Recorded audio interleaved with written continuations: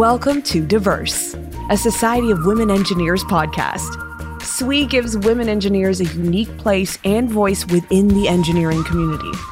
On Diverse, we highlight the incredible thought leaders and personalities in our community and discover who they are at home, at work, and in between. You can find all of our podcast episodes on Spotify, Apple Podcasts, SoundCloud, and iHeartRadio.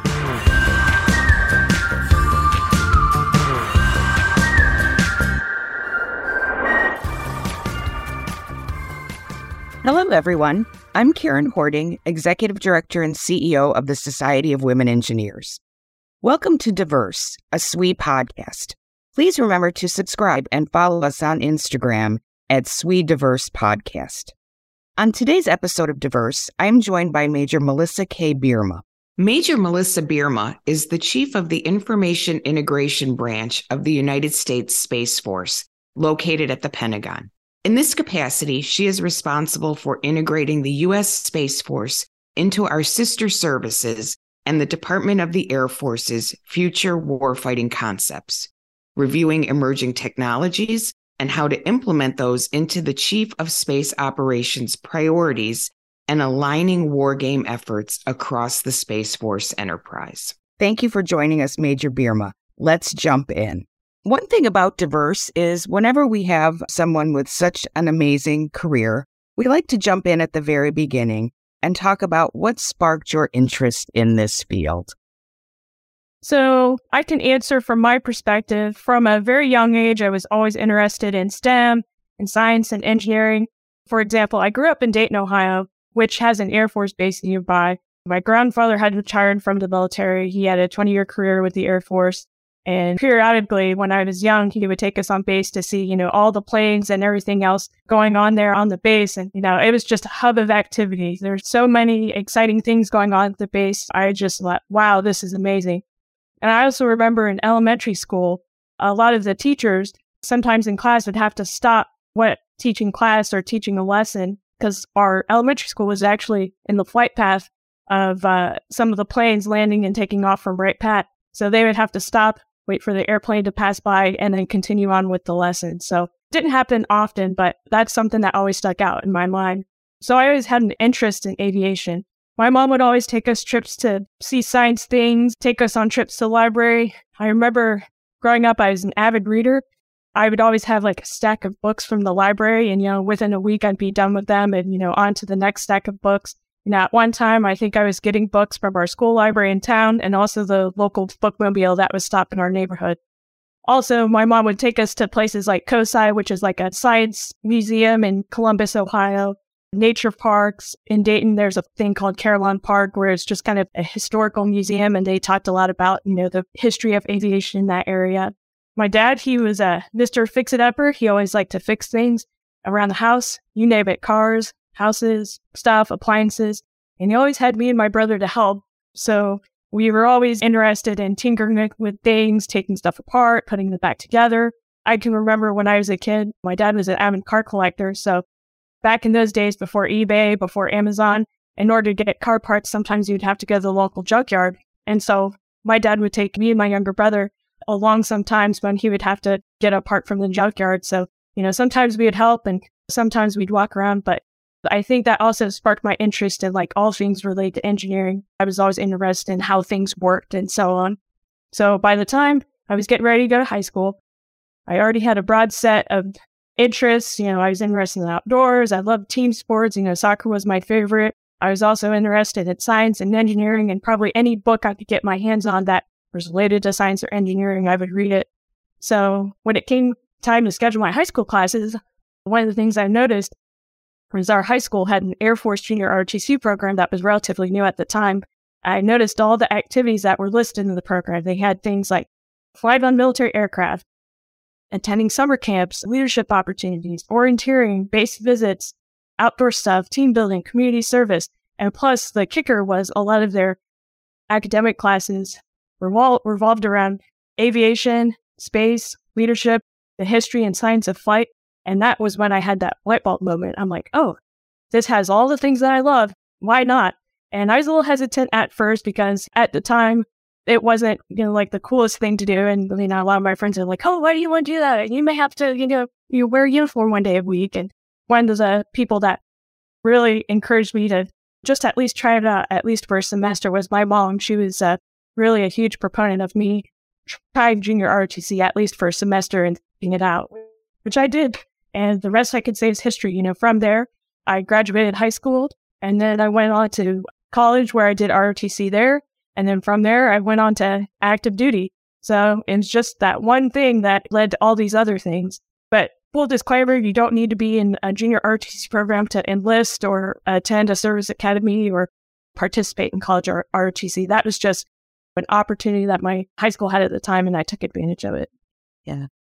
Well, I love hearing about early mentors in your parents, how they both really encouraged you. And I think especially your dad with getting you involved in hands-on activities, because so often girls lack the confidence to pursue those sorts of things. And so I think the fact that your dad not only enlisted your brother to help, but got you to help as well probably made a big difference.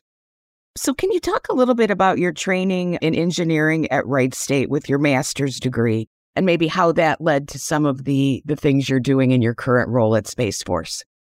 Oh, absolutely. So I would like to say that my academic program that I received and the skills I received at Wright State University kind of put me on solid footing, gave me a good foundation to build off of. In my master's degree program, I focused on human factors, human-computer interactions, supply chain management, Lean Six Sigma, lean manufacturing principles, all those different areas, which I was able to use those when I'm faced with a problem that I encounter on the job. I would say that that solid foundation gave me a lens to view different problems. As you know, in my current role, I work in the Futures and Integration Division at Headquarters Space Force Pentagon, and we evaluate future technology and determine its applicability to the Space Force. And so when I look at future technology, one of the things that we're thinking about right now is CubeSats, these large, diverse constellations of small satellites, 100 plus small sats, CubeSats. And, when I think about that, it's a really cool technology. And when I look at it from a human factors perspective, I'm like, okay, so we have all these satellites in orbit. Is there a computer-based interface, or how's the human on the ground going to be able to A, monitor all those satellites, and B, pay attention to the status and health of all of those satellites around it? And then, I think further into that, okay, maybe it's not possible for a human to do that. What else could we do to kind of augment that? And that's when I start thinking about things like automation, AI, machine learning, coming up with different algorithms to ensure that a lot of these functions can be done automatically without much interference from a human. So I would say by far that's my training at Wright State helped me, is kind of to view problems through those lenses. Yeah, that sounds great. Like it gave you really a perfect platform to move into the role you're in now. I'm fascinated by this idea of Space Force and what you all do, but it is relatively new. So can you tell us a little bit more about Space Force and the mission? Absolutely. So just taking it straight from our website, our mission essentially is to Space Force is responsible for organizing, training, and equipping Guardians to conduct global space operations that enhance the way of our joint and coalition forces fight, while also offering decision makers military options to achieve national objectives.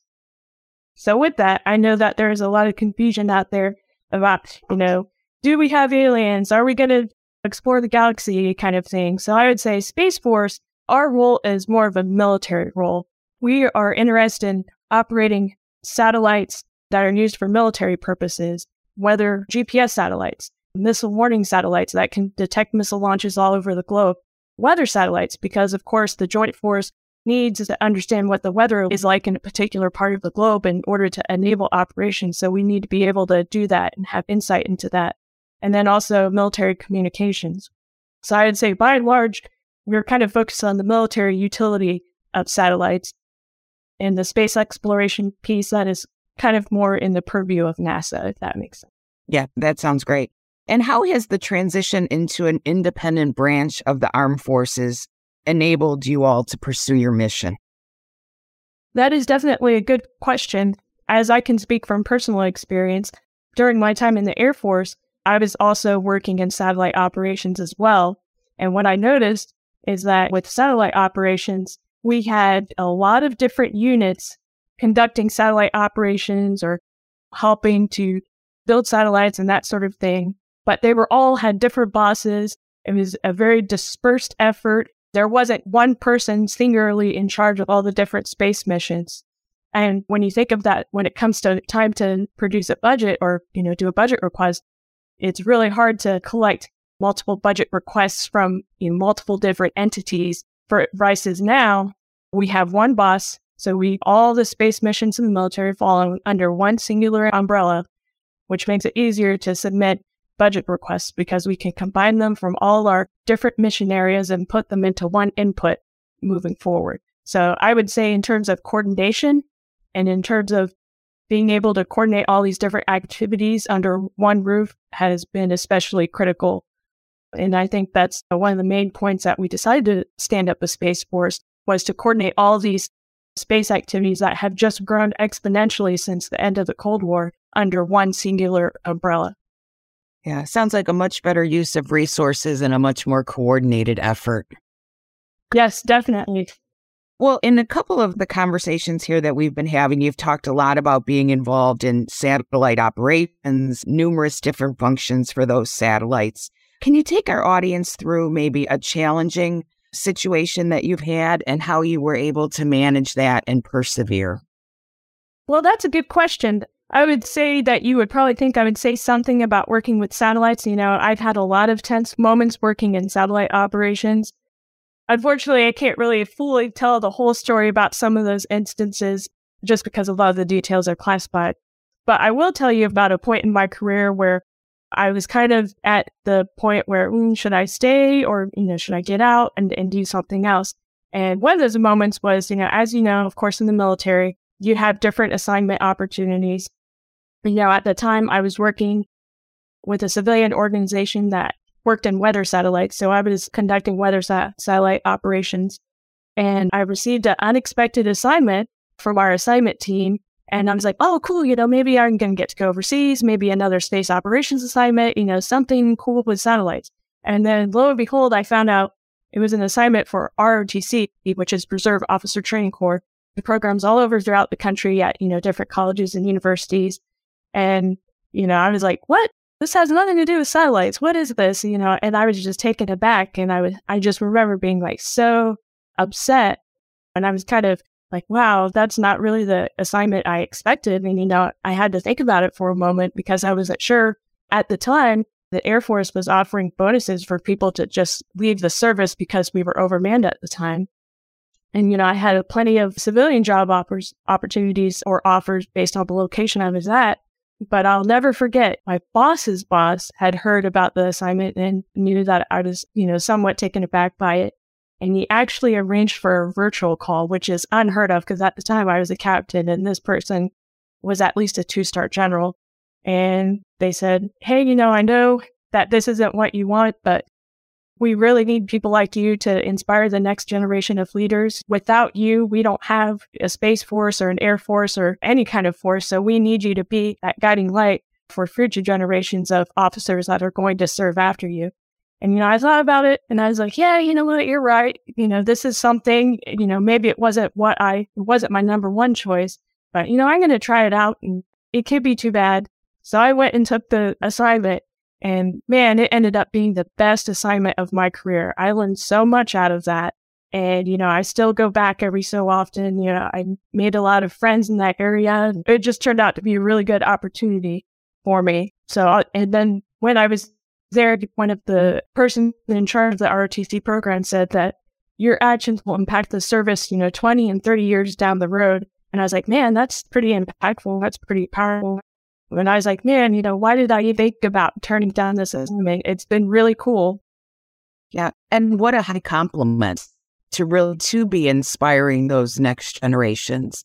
And I love that story, Major, because I often talk when I do talks to students and talk about my career. I always say it's been like a game of chutes and ladders, right? Sometimes you're going up the ladder, sometimes you're going down the chute, and sometimes it's just a lateral move. But from any of those, you will learn something that will be beneficial down the road. And it sounds like for you, just being able to inspire people and to make that connection with your boss's boss was probably some of the best things that came out of that. So never turn it down. There's a reason you've been tapped, right? Absolutely. I couldn't agree more on that statement. So now maybe shifting gears just a little bit, we've all seen a huge increase in the commercialization of space in the last few years. Some very successful, some not so successful. But how has that activity in space helped or hindered your mission? I could say it's only helped us. As you know, we can't conduct or accomplish space operations without our commercial partners. We as a service, we don't build our own rockets. We don't build our own satellites. We don't build our own computer networks to talk to those satellites. So it's essential, absolutely critical that we partner with our commercial partners wherever we can, because the benefits between both parties can only, grow the service and improve our operations moving forward. Yeah, I feel like it's been inspiring for talent as well. I mean, I'm from the space race generation, and I know how that inspired so many people. But I can tell at our career fairs that we do at all of our SWE events that the companies involved in space and space work, that's where everybody wants to be. So I think that visibility has got to be really helpful to the field. Oh, yeah, absolutely. So what advice would you give to somebody who is considering a career in the Air Force or even pursuing something like the Space Force? How do they engage? What do they need to do? Going online definitely is a good first step. Trying to find mentors, find people. With everything so interconnected nowadays, you can find information, at the drop of a hat on, LinkedIn or other platforms. Space Force has a website as well. Some advice I would offer, and kind of to echo some of the things that you already said earlier, is life isn't necessarily linear. I know that starting out when we're young, we have all these plans like, oh, I'm going to do this. And then after that, I'm going to do A, B, C, D, and E.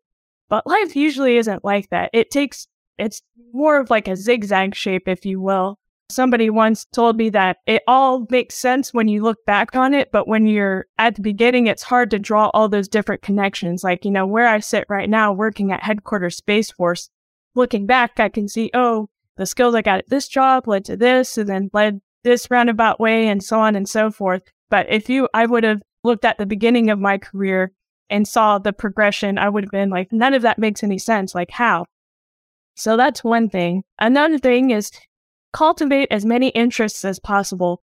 I had the benefit from an early age. I had my mom taking me to libraries all the time and museums and science exhibits and that sort of thing. So I was able to cultivate all these different interests. So even today as an adult, I pull a lot of knowledge from these different areas where I have an interest in. So, and it's good because it kind of broadens your knowledge base. And then it also, maybe if you're interested in one thing, it will lead to a discovery in a totally different area from there. And then another thing I would say is don't be afraid to try. We learn as much from our successes as we do our failure.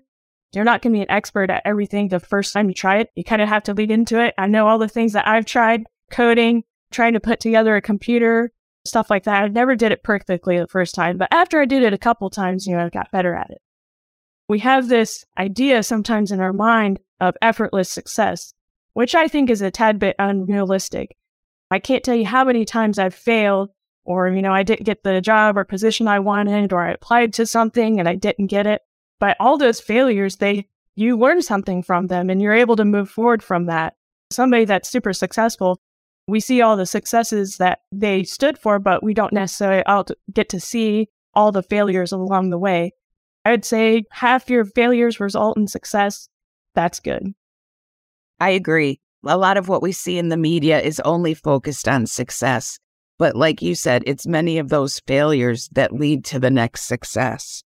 And you mentioned taking risks. Can you just talk a little bit maybe about a network you might have built to help you take those risks or to help you pick you up when you have those failures? Oh, absolutely. I've been fortunate enough throughout my career that I've been able to build that kind of peer network, people that I've worked for, I've worked with, or people who I've met through other activities that have definitely had an overall positive influence on my life. And also be the same type of people that would tell me if I'm doing something wrong, like why I'm wrong. So it's good to kind of build that network as you go through life, to have that in case when you fall or when you need to take a risk. It's always good to have, a cheerleader in your corner, if you will, to kind of cheer you on when you're like, I'm not so sure if I should do this. But if you have that built-in network, it'll help you that much more. Yeah, and we all get so busy, it's hard to make time to do that. But it really is so important, I think, especially for women, to have that network. So I just want to close with maybe just if you could share the biggest lesson you've learned since working with the U.S. Space Force. Oh, absolutely. So I've been working space operations for a very long time now. I started working in space operations with the Air Force, and so I did that for a long time. And then only recently did Space Force stand up. So I've worked in the Air Force longer than I worked for Space Force, if that makes sense. But I'd say a couple of things that I've learned along the way is that change is constant, and we're always evolving. Things are always evolving.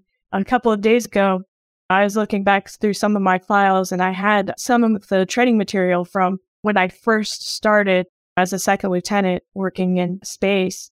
And I was looking at it, I'm like, so much of this stuff is outdated. I couldn't believe it. And one of the things is, back in the day, space was a benign environment.